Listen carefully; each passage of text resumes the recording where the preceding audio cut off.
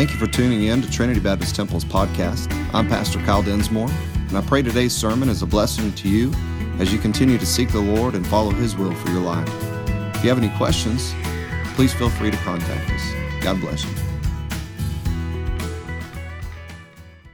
If you have your Bibles, you can turn them to Genesis chapter 37. And we have kind of been going through this in a study form, if you will. This study called Life. Many of you have been along the whole time, and so you don't need the whole review, but some of you have kind of missed here and there, and some of you are just guests today. And so what we're doing is we're walking through this study of the lineage, the life, and the legacy of the biblical person, the person we find in Scripture, whose name is Joseph. And so again, we've already looked at his lineage, and now we're looking at his life.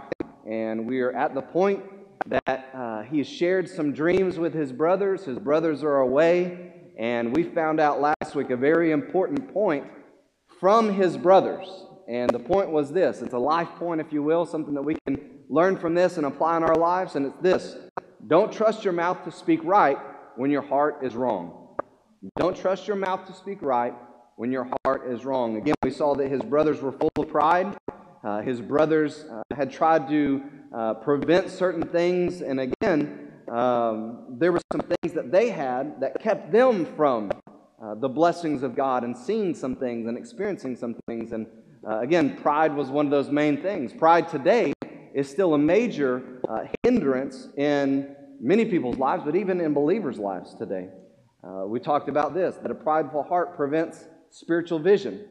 Whenever your heart's full of pride, it's hard to see rightly in a spiritual way.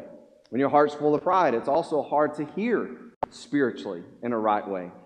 When your heart is full of pride, it's full of selfishness and self and all those things, it also keeps you from partaking spiritually. Sometimes people get hardened in that pride and they go about their lives and they think that everything's going to be okay, but they're missing out so much on what God is doing and what God wants to do in their life. Because again, pride has kept them from partaking spiritually. And also it keeps people from walking spiritually correctly and talking spiritually correctly, as we said last week. But this week we're going to see another major thing that needs to be kept in check. Another thing that can be hindered when your heart is wrong. And so I want to pray and see what God has for us through this. So let's pray. Father, thank you for this time. Thank you again for the opportunity we've had to just worship you through song, worship you through other ways, Lord, of giving and also just being here praying together and fellowshipping. Lord, this is about you. Lord, we want it to be all about you. And now as we turn to you and your word, I pray that, again, that's what would be the case, Lord. That I'd simply be a vessel, that you would be exalted, your word would go out, and it would accomplish what you intend for it to accomplish, Lord.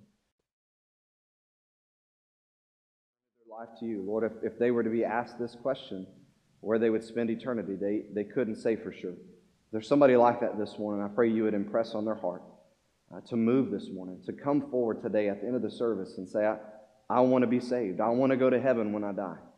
Or don't let them leave this building if they're in that situation the same way they came in.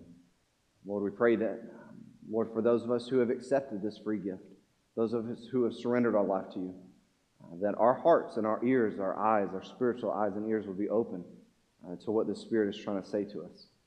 And we would respond rightly. God, if there's pride in our lives, if there's something wrong with our heart, that we would get that right before we leave today as well. Lord, we pray you just move now, and we'll praise you for it. In Jesus' name, amen. I want you to remember, if you've been here, Joseph had, as I said a while ago, shared some dreams with both his brothers and also with his dad, who is Jacob, but his name has been changed to Israel. So if I say Jacob or Israel, it's the same person. And so he shared these dreams with his family, and we talked about before, you would think that these would be the people that were rejoicing with him the most, right? That's the way it should be. Our family, the people that are closest to us, our blood, our kin, those should be the people that are excited about what God maybe does in our life or does through our life or reveals to us. Our family should be most excited. I think that way. I think that's the way it should be. But again, oftentimes, as we've seen in this study, sometimes it's family that has the hardest time doing those things. Sometimes family has the jealousy, the envy. Sometimes family has the pride, has the hurt, has some of those things that hinder us from having the right experiences, the right rejoicing with each other. And so that's what Joseph has run into. He shared these dreams with his brothers. He shared it with his father, and his brothers hated him and hated him even more as he shared these visions with him. His dad, on the other hand, thought about the dreams, thought about these visions, thought about it, pondered about them, and kind of wondered, could there be something to this? Is there something going on with Joseph and what God had? But we saw with these brothers that their words were full of hatred. Again, that's the lesson we saw last week. When your heart is wrong, don't trust your words to be right. But we have to remember that our hearts are our word factories. They're word factories. So whenever you get upset and then you just respond in that emotional state, that's typically going to be a bad thing. If you're hurt, if it's wrong, if it's, again, full of pride, if your heart is wrong, you can't trust it to produce the right words. You need to make sure that you get your heart right before you say something. That's a lesson for marriages. That's a message for church members, for relationship. That's a message for coworkers. That's just a message for all. If your heart's not in a good place, you need to guard your mouth. But it's not just the words. Remind us all. It's not just the things that come out of our mouths. It's also how they come out of our mouths, right? The tones in which we use, how they come across. Because you can say something that's right in the wrong way.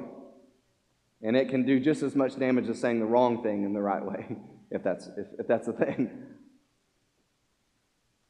But check those things. Check those things. So Joseph goes down to find out what his brothers are doing because that's what his dad told him to do. That's what every little brother wants to do, right? Go check upon your big brothers, the ones that hate you already. Go see how they're doing. That's what everybody wants to do. That's a younger sibling is to go check up on brothers who you've already told on, who've already been doing wrong, who already hate you and despise you. So that's what Joseph does. He goes down, he checks on them. Someone he encounters tells him, they're a little bit further down. And so he goes. And in Genesis chapter 37, if you got your Bibles there, verse 18, when they saw him afar off, these are his brothers, even before he came near unto them, they conspired against him to slay him. Again, we saw this last time, 2 weeks ago. And they said one to another, behold, this dreamer cometh. That's the nickname, the term that they had for their little brother, this dreamer. Anybody ever given your little brother a nickname? Your little sister a nickname? Don't say it. Looking at my brother back there, raising his hand. This is and it wasn't like we love our brother. He's a dreamer. This was a very cutting, spiteful, this is dream. Oh, here's dreamer. Been playing out in the flowers again or sniffing too much pollen. He's a dreamer. Verse 20, come now therefore, let us slay him. Again, their hearts were absolutely wrong. They were speaking bad things and cast him into some pit. That's what their plan was. And then we'll say that some evil beast has devoured him, and then we shall see what will become of his dreams. Then let's see what kind of dreams he has then. So you can tell, again, this wasn't a very lovable name of dreamer. This was something they were mocking him about. Verse 21, Reuben, the older brother, says, hey, let's not do that. So he takes him out of their hands. Let's not kill him. Verse 22, Reuben said unto them, shed no blood, but cast him into this pit that is in the wilderness, and lay no hand upon him, that he might rid him out of their hands to deliver them and his father again. So, again, I want to remind us, Reuben's already messed up. Reuben's already made some mistakes. He's already kind of got a blot on his name. And so maybe he's feeling the weight of not only guilt, but maybe the weight of responsibility here in the situation. I don't need to let this happen. I've already let too much wrong go on in my life. I need to make sure the right thing is done right here. Regardless, we not only see the brothers did spew out the venom out of their mouth, but they did something else. And I want you to look at it in verse 23. It came to pass, when Joseph was come unto his brethren, that they stripped Joseph out of his coat of many colors that was on him. And they took him, and they cast him into a pit, and the pit was empty. There's no water in it. They sat down to eat bread, and they lifted up their eyes and looked, and behold, a company of Ishmaelites came from Gilead with their camels, which is interesting, right? If you've ever studied this before, read this before, it's probably been brought out, or you've known this point before, but remember who Israel is, right? Israel is Joseph's dad. He's Jacob. Who is Israel? Israel is in the promised seed, is the promised line of what God had given. We know that before Israel came on the scene, Ishmael came on the scene, right? Ishmael was not the son of promise. He was the son of perdition. And so we see that God has his hand on this whole situation. This band of Ishmaelites come, and he's about to be sold into basically the son of perdition's hands. I love this because we see what redemption looks like down the road for us even today. But again, sold into the hands of the son of perdition, into the Ishmaelites. So they came from Gilead with their camels, bearing spicery and balm and myrrh, going to carry it down to Egypt. Judah said to his brethren, what profit is it if we slay our brother and conceal his blood? Well, I mean, how's that going to benefit us? I mean, yeah, he's out of our hair. He's no more telling us what his crazy dreams are or anything like that. But, I mean, what do we really get out of it? What do we take home with us? Let us sell him to the Ishmaelites, he says in verse 27. And let not our hand be upon him, because he's our brother. And now he wants to have a conscience. Now somebody wants to step up and say, maybe it's not the right thing other than Reuben. So he said, let's not kill him because he is our brother in our flesh. And look what happens. And his brethren were content. This idea satisfied them, this wrongdoing, this decision, this judgment that they were going to make concerning the life of their brother, it satisfied them. This is what we want to do together. This is the determination, this is the judgment, this is the decision that we are going to make in this state. Verse 28, and then there passed by Midianites, merchantmen, and they drew and lifted up Joseph out of the pit, and they sold Joseph to the Ishmaelites for 20 pieces of silver. And they brought Joseph into Egypt. And Reuben returned to the pit, and behold, Joseph wasn't there. And he rent his clothes. And he returned unto his brethren and said, the child is not, and I, whither shall I go? The child's gone. Now what about me? You know, what have you done to me? I'm the older brother. I'm the responsible one. Now what did you just do to me? Where's Joseph? And they took Joseph's coat and they killed the kid of goats. And they dipped the coat in blood, and they sent the coat of many colors. And they brought it to their father and said, this have we found. Now, know now whether it be thy son's coat or no. And he knew it. And he said, it is my son's coat. An evil beast has devoured him. Joseph is without doubt rent in pieces. And Jacob rent his clothes and put sackcloth upon his loins and mourned for his son many days. And all his sons and all his daughters rose up to comfort him, but he refused to be comforted. And he said, I will go down to the grave unto my son mourning. Jacob's life was wrecked. Jacob, the son who was beloved to him, was obviously or evidently destroyed. And he said, you know what? Nothing can bring me satisfaction. Nothing can bring me consolation. I'm going to die in this mourning state. Thus his father wept for him. The Midianites sold him into Egypt unto Potiphar, an officer of Pharaoh's, the captain of the guard. So not only did they, in the outward look of this, in the objective view of this, did they completely destroy Joseph's life, but they also just destroyed their dad's life. Now, they weren't thinking about that, right? They weren't thinking about any of that. They were just thinking about themselves. They were thinking about, again, where they were in their pride. Who does this dreamer think he is? We're going to put an end to all of his dreams. Their hearts were wrong. Their hearts were bad. And in that wrong and bad condition, they made a decision that ended up destroying people's lives. And that brings us to the life point this morning. There in your notes, if you have it, it's this. Don't trust your judgment to be right when your heart is wrong. Again, you can't trust your words to be right, your mouth to be right, when your heart is wrong. But you also can't trust your judgment, your ability to make right decisions when your heart is wrong.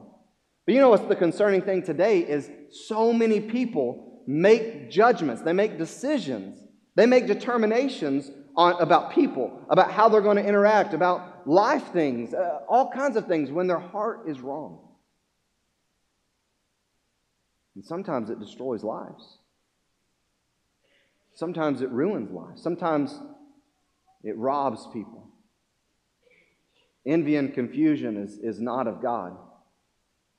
And that, of course, is who the brothers left out of all of this. At any point, we don't see these brothers ever turning and saying, what does God say? What does God want us to do in this circumstance? Again, they were just looking out for themselves. They were just thinking about what was beneficial for them. And then they made a judgment call. They made a decision that would benefit them and them alone.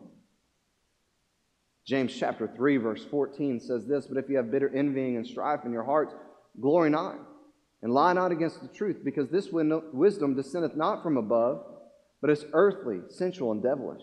You see with that? If there's bitter, and there's envy, and there's strife in your heart, it's not from God.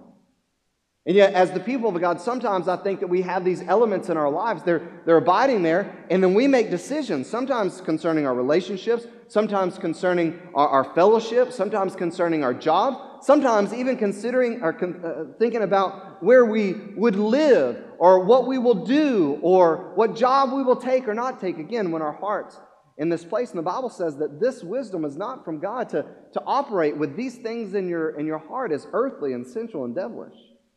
He goes on to explain, because where envy and strife is, there's confusion in every evil work. And that's what we see with what the brothers were dealing with. There was envy, there was strife, and because that was there was confusion. Wait, well, where's Joseph? No, let's not kill him. Hey, let's sell him. Let's do away with him was the consensus. But there was confusion, and there were evil works being done because there was envy and strife. But the wisdom that's from above is first pure and peaceable, gentle and easy being treated, full of mercy and good fruits, without partiality, without hypocrisy. And the fruit of righteousness is sown in peace of them that make peace. In other words, a harvest of righteousness is sown in peace by those who make peace.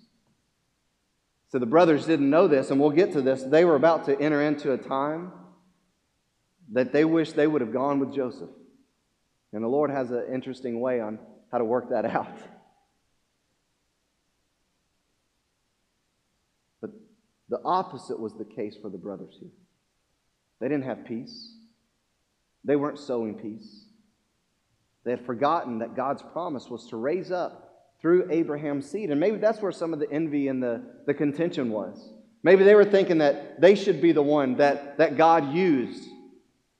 But it was Joseph. And just because it wasn't what the brothers expected, or even Jacob, just because it didn't fit into maybe what their plan was or what they wanted, it didn't mean that it wasn't what God wanted. And I want to remind us of that this morning. I think we need to remember that. Just because things don't go the way that we want them to go in our life doesn't mean that God isn't doing something in and through what we are going through. So it's not supposed to be like that. We're not supposed to be dealing with this. Again, there's some checks I think that we can do in our life. Checks like, is my heart right with God and with others?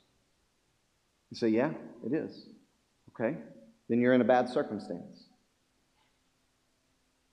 Well, are you walking in obedience? I feel like I am. I'm trying to be faithful to the Lord. Are you sold out? Have you forsaken all others? Are you operating in grace? Are you living by faith? And again, are you ensuring that relationships, to the best of your ability, are right?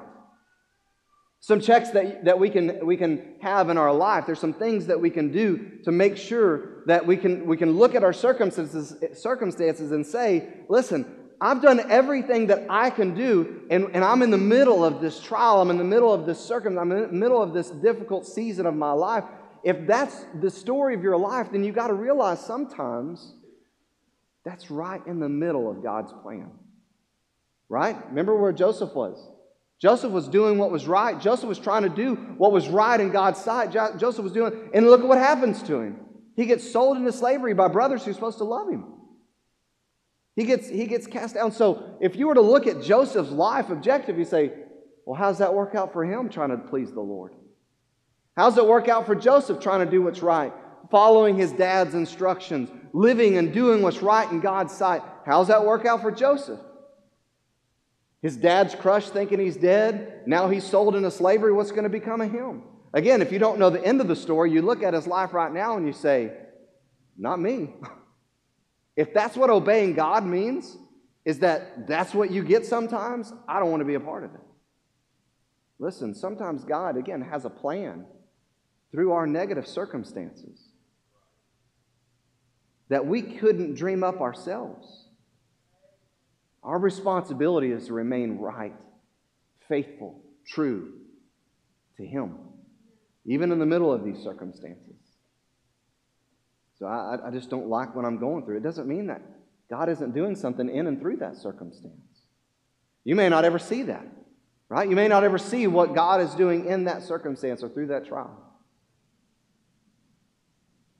But if your heart is right with the Lord as much as possible, and your heart is right with others, and you're trying to be who God has called you to be, again, you have to remember there may be circumstances that are going to come about in our lives that are less than ideal in a fallen world.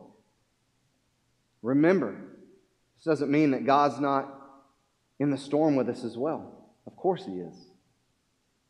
He's doing something in and through us. I want to encourage you this morning with that. One of the important charges in this is not to be hasty in our circumstances. We can't operate in emotion, and that's what sometimes gets us in the wrong situation. And sometimes that burns the bridges. Sometimes that hurts the relationships. As we get into the circumstance, our circumstances begin to pull us down. We begin to feel the weight of it and start becoming emotional in and under the pressure, and then we begin to act hastily in that. And when we act in haste, that's when we can mess up a whole lot of stuff. I would say this, matter of fact, that the enemy would love for God's people to live by emotional sway of their circumstances than by faith in the God who never changes. The enemy would love for us to do that. As our circumstances change with the wind, because that's what they do sometimes. Man, last month was amazing, and then something happened. This week, it feels like the whole world is caving down on us. The enemy would love for us to base our life on how things change in our life. Yeah, it's a good month. Live for God. Enjoy it. Oh, it's a bad month. Turn away. You know, don't give all. The enemy would love for us to live our life like that versus saying, I'm going to live by faith in the God who never changes. Because if we do, then He can get those victories. He can do what He wants to do versus God accomplishing what God wants through our lives of faith. And so with that, I want to encourage you to write this note down. I've said it many times before, but really listen to it and really take it to heart. Never make a spiritual or a life decision in an emotional state. Never do it. I think we all can admit that we've been guilty of that at some point in our life. We've been a Christian for a amount of time. Whether it's fear or worry or anxiety or excitement or elatement or whatever the case may be, sometimes our emotions happen and then we make a decision. You say, yeah, but sometimes that's good. Listen, I've seen time and time again, not only in my life but other people's lives, when we do that, we tend to have to reel back some. You make an emotional decision, a life decision in an emotional state. You can do a lot of damage. So I got a few things here that I want to remind you of as well. So how should we make decisions? How should we make spiritual decisions? How should we make life decisions? Not just because, well, I like that area, or I want to move out, or I want to do this, or I want to go there, or I don't want to do this, because this is what I feel, this is what I want. We shouldn't make decisions like that. We are God's children. We are bought with a price. We are no longer ours, the Bible says. So how should the children of God make spiritual and life decisions? There's 4 things, I think, out of many things, but 4 things primarily. First of all, the Word of God. You should turn to the Word of God. When you look to make a decision that is spiritual or a life decision, the first place you should turn is the wisdom that's found in God's Word. The second thing you should do is turn to God. This is coupled with the Word of God. Turn to God in prayer. Seek His face. Ask, knock. Seek, ask, knock. I mean, don't stop. Don't just do it one time. Well, I prayed about it. How'd you pray about it? One time. You prayed it one time. And then you just completely changed your whole life based off of one 30-second prayer. Because that's what sometimes we call prayer, right? Let's be honest about that. We asked somebody, hey, did you pray about it? Yeah, I prayed about it. Okay. And if we were to get the evidence behind that prayer, it was we just kind of glazed over the issue in a time of prayer, maybe at dinner time. God, if you want us to do that, we'll know it's your will. And that's how you prayed about it. If you want us to do it, we'll know it's your will. What if you don't want us to do it? Sometimes that's how we approach praying for things. God, because I think the reality is sometimes we make a spiritual decision or a life decision and our mind's already made up because it's what we want. It's an emotional thing. We've already connected our heart and our desires to that thing or to that decision. And so when it comes to actually making the decision, it's like, God, you're going to have to drop a bomb to stop me. But other than that, it's your will, you know.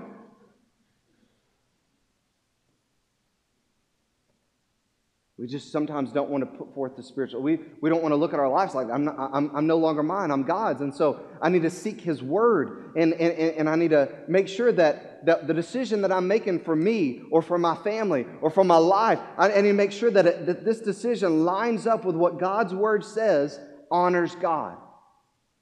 And then I need to seek His face. And I need to pray about it. And I need to ask God to speak to me through His Word. And I need to share my desires. I need to lay those desires at His feet and be a submitted vessel to say, God, if you want me to do this, then I'll do it. If you don't want me to do it, then I don't want to do it because I want to be in your will. And we need to seek God's face and seek God's face. And the third thing I think we need to do is seek godly counsel. The Bible tells us in the multitude of counselors, there's safety.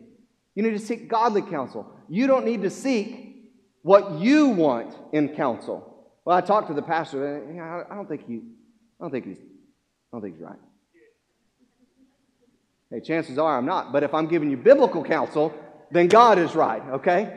So if it's from me, now I will tell you that many of you I've had conversations with, and I've said it like this before. If it were me, or if you want to know what I would do, this is kind of what I would do.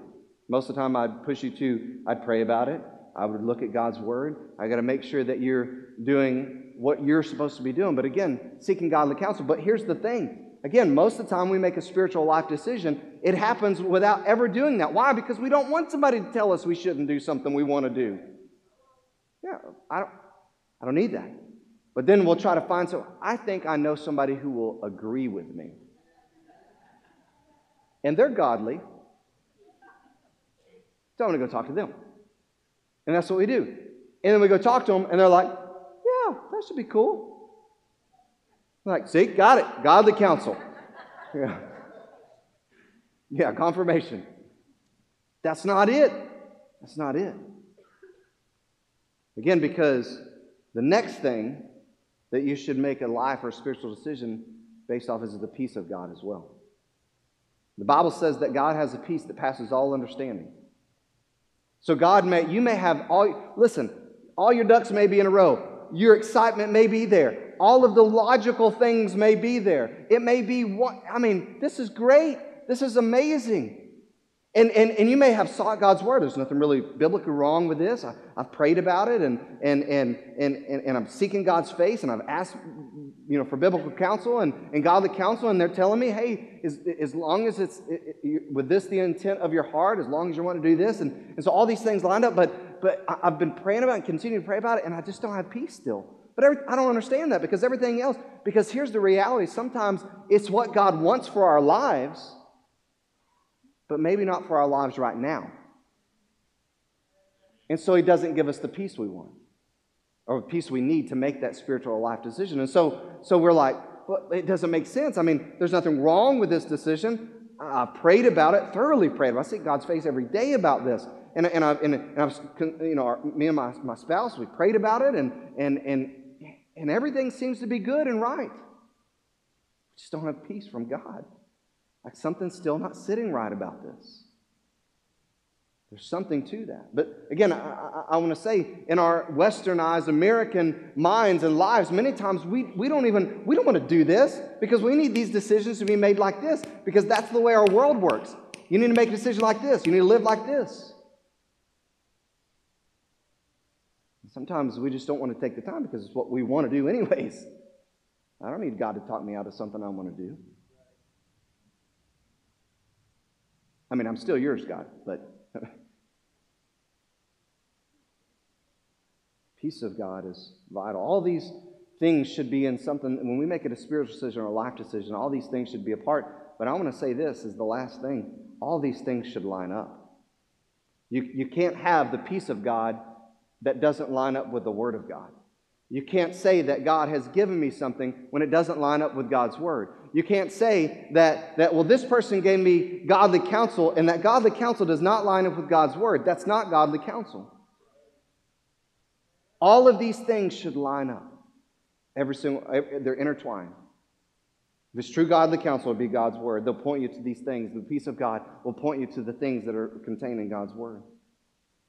But further in James chapter 4, we see this more instruction concerning envy and covetousness. James asked the question, why is there fighting and wars among you? Why are you acting like this? Even of your lust that war in your members, you lust and you have not, you kill. You desire to have, you cannot obtain. You fight and you war, you have not because you ask not. But when you do ask, you receive not because you're asking the wrong way or for the wrong things that you may consume it upon your lust. It's because it's what you want. He says this, listen to this. You adulterers and adulteresses, know you not that the friendship of the world is enmity with God. Whosoever therefore be a friend of the world is the enemy of God. You think the Scripture saith in vain that the Spirit dwelleth in us, lusteth to envy? Look what he says though. But he giveth more grace. Wherefore he said, God resists the proud, but he gives grace to the humble. Submit yourselves therefore to God. Resist the devil, and he'll flee from you. Draw nigh to God, and he will draw nigh to you. Cleanse your hands, you sinners. Purify your hearts, you double-minded. Be afflicted and mourn and weep. Let your laughter be turned to mourning, your joy to heaviness.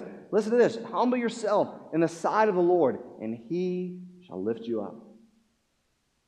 Something that these elder brothers, didn't do at all. They didn't say, okay, listen, we really don't like what's going on. We don't like how we feel.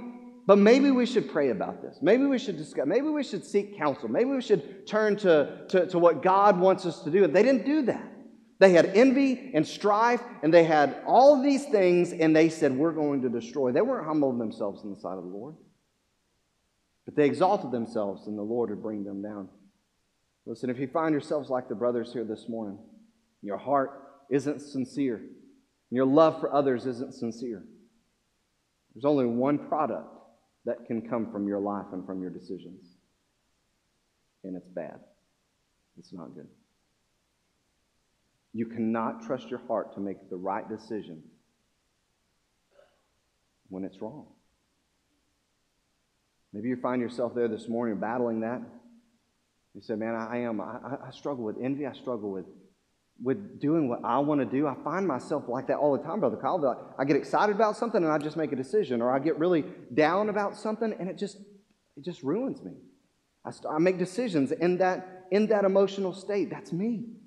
So I feel like I'm making wrong decisions all the time. I feel like I can't get a hold of my life. I can't feel like I can just go steady on and feel like I'm walking in the power of God and feel like I'm walking with the Spirit of God helping me every day. I feel like I'm just kind of flailing in my spiritual life.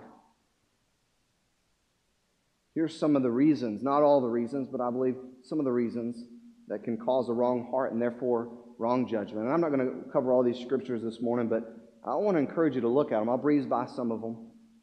The first thing is this, is an unregenerate heart. Again, a heart can't be right if it's never been made right by God. Because the Bible says all have sinned and come short of the glory of God. That the heart is desperately wicked, is deceitful above all things. Our hearts, every single one of us, on our own, they're all bad. It's only when Jesus Christ, the Holy Spirit, comes in and does a renewing and a washing work of the inner man that anything can be made right. And then at that point, it's all of Him and none of us. It's all of His righteousness. It's all of His good work. It's all of His imputing His righteousness, depositing His righteousness into our life. So if your heart has never been transformed, if it's never been converted, if you've never surrendered your life to Jesus Christ, then the reality is this: you're going to continue making one wrong decision after the other. And it'll just be a life of wrong decisions until you get to the end of your life. The worst decision that you're making right now, if you've never given your life to Christ, the worst decision you're making right now is a decision concerning your eternal life or your eternal death. Rejecting Jesus Christ is going to bring you eternal death. The only remedy for that is to give your life to Christ, is to let Him do that transforming work. But an unregenerate heart is, again, the Bible says in 1 Corinthians chapter 2, verse 14, that they're spiritual things and they're only spiritually discerned. Number 2 is an unwise heart. An unwise heart. There's a lot of people that have some stuff to do with God and His Word, like maybe even showing up at church sometimes or showing up at Bible studies, but they're not engaged in allowing the Word of God to speak to them and then letting it sit in their life and marinate in their life and meditate on it and allowing it to control their life, bringing wisdom in them and through them. But an unwise heart, the Bible says in Proverbs 11:12, he that is void of wisdom despiseth his neighbor, but a man of understanding holdeth his peace. Again, sometimes we just don't have the wisdom that we need to make right decisions.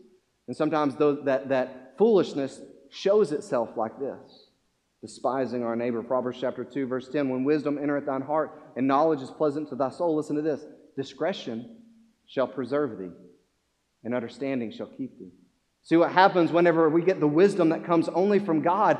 We have the ability then to say, I don't think we should do that. I don't think I should do this. Discretion will protect you.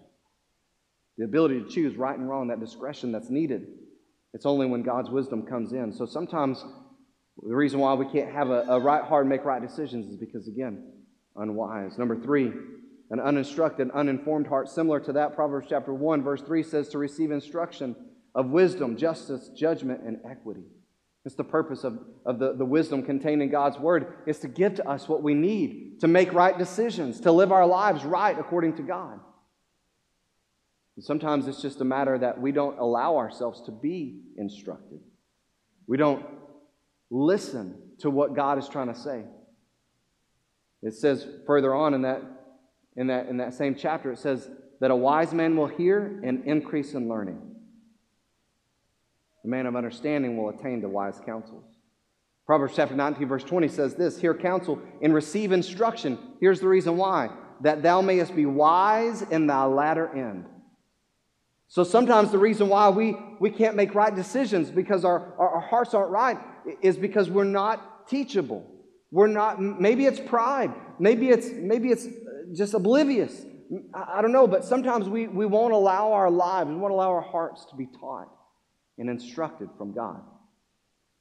And that keeps us from making those right decisions. Number 4, an unwilling heart. Sometimes not just the fact that it's not instructed, but we just don't want it. I don't want to hear what God wants. I don't want to hear godly. I don't want to hear those things. And so it's an unwilling heart. Hebrews chapter 3 speaks to that. It says, harden not your hearts as in the day of provocation. Don't do that. Don't harden your heart to the things of God. Jesus in John chapter 5 would say in verse 40, you will not come to me that you might have life. An unwilling heart. Sometimes the reason why someone can't make those right decisions or it keeps their heart in a wrong situation. Number 5, an unintegral heart. Proverbs chapter 11, verse 3, the integrity of the upright shall guide them. Sometimes it's just that doing the right, there's just not integrity there. Number 7, an ungracious and ungrateful heart. Sometimes the reason why our heart can't be right so that we can make right life decisions It's because our heart's not full of gratitude and full of grace. 2 Peter chapter 3, verse 17, and I'll close. You therefore, beloved, seeing you know these things before, beware lest you also, being led away with the error of the wicked, fall from your own steadfastness, but grow in grace and in the knowledge of our Lord and Savior Jesus Christ. To him be glory both now and forever. Grow in grace. Sometimes that's what we're missing in our lives, to make right decisions. And then again, sometimes it's just this ungrateful heart. 1 Thessalonians chapter 5 says that we are to, in everything, give thanks. Our heart should be full of gratitude if we're the people of God. But if it's not, that may be the thing that keeps us from making right decisions. Our theme this year is others over self. The challenge this morning is to ensure that our hearts are right. In order to make right decisions in our life, make sure that our hearts are right. Not only to make right decisions concerning others, but to make right decisions, period, in the sight of God. And so if you're here this morning and you say, man, I battle with that. I battle with being swayed with my emotions. Man, when we go through trials, or when I go through trials in my life, it feels like that's how I base my decisions. That's how I base my love towards others. That's how I base my service towards God. When things are bad, I pull back. But then when things are good, I feel like, man, yeah, I'll serve. Yeah, I'll give. Yeah, I'll love. That's how I live my life. That's me, Brother Kyle. I encourage you this morning. You can come to this altar. You can pray there in your seat. But talk to God about this, because, listen, you may be making a mess of your life. You may not be realizing it right now. And not only may be making a mess of your life, but you may be destroying somebody else's living like that. That's what the brothers did. They were making a mess of their life. They just wanted the relief. They just wanted to be rid of him. They made a decision, an emotion, and they didn't really think about who it might destroy, who it might hurt, who it might hinder. And I want to remind you this morning, maybe some of the decisions, if you're making decisions where your heart's not in the right place, you're making emotional decisions, maybe those people that you're hindering are people that are living in your own house. Maybe your children, your grandkids are seeing. So that's how we make decisions? Based on how good things are or how bad things are? We don't base it off of the unchanging God that we've given our life to. Again, it's that important. Again, the brothers didn't think about that. They didn't think about, well, maybe it'll affect somebody else down the line. Maybe it'll really mess our lives up. And we're doing it right now because it feels good, and that's how we want to live. That's what the decision we want to make. But they weren't thinking about the future repercussions. And so this morning, maybe that's where you're at. Maybe just say, come this morning and say, God, help me. Help me to stay grounded in your word, rooted and grounded in your word. Help me to keep my eyes focused on you. Help me make decisions based off what the pastor talked about this morning, your word, and in prayer, in godly counsel, and peace that only you give. Help me live that solid, steadfast life that honors you, regardless of circumstances. And see what God will do in and through your life. Because we'll see that. I hope that you keep coming, and I hope you see, because we'll get to that part in our study. We'll see what happens with a life that remains true to God, regardless of circumstances. And then we'll see what has to happen for those who continue to flail and make decisions like the brothers were making decisions. But I want to challenge you as I close this morning. If you've never given your, as I said, well, if you've never given your life to Jesus Christ, you got to know that God loved you so much, He sent Jesus to die on a cross for your sins. He did it to pay for your sins. The Bible says all have sinned and come short of the glory of God.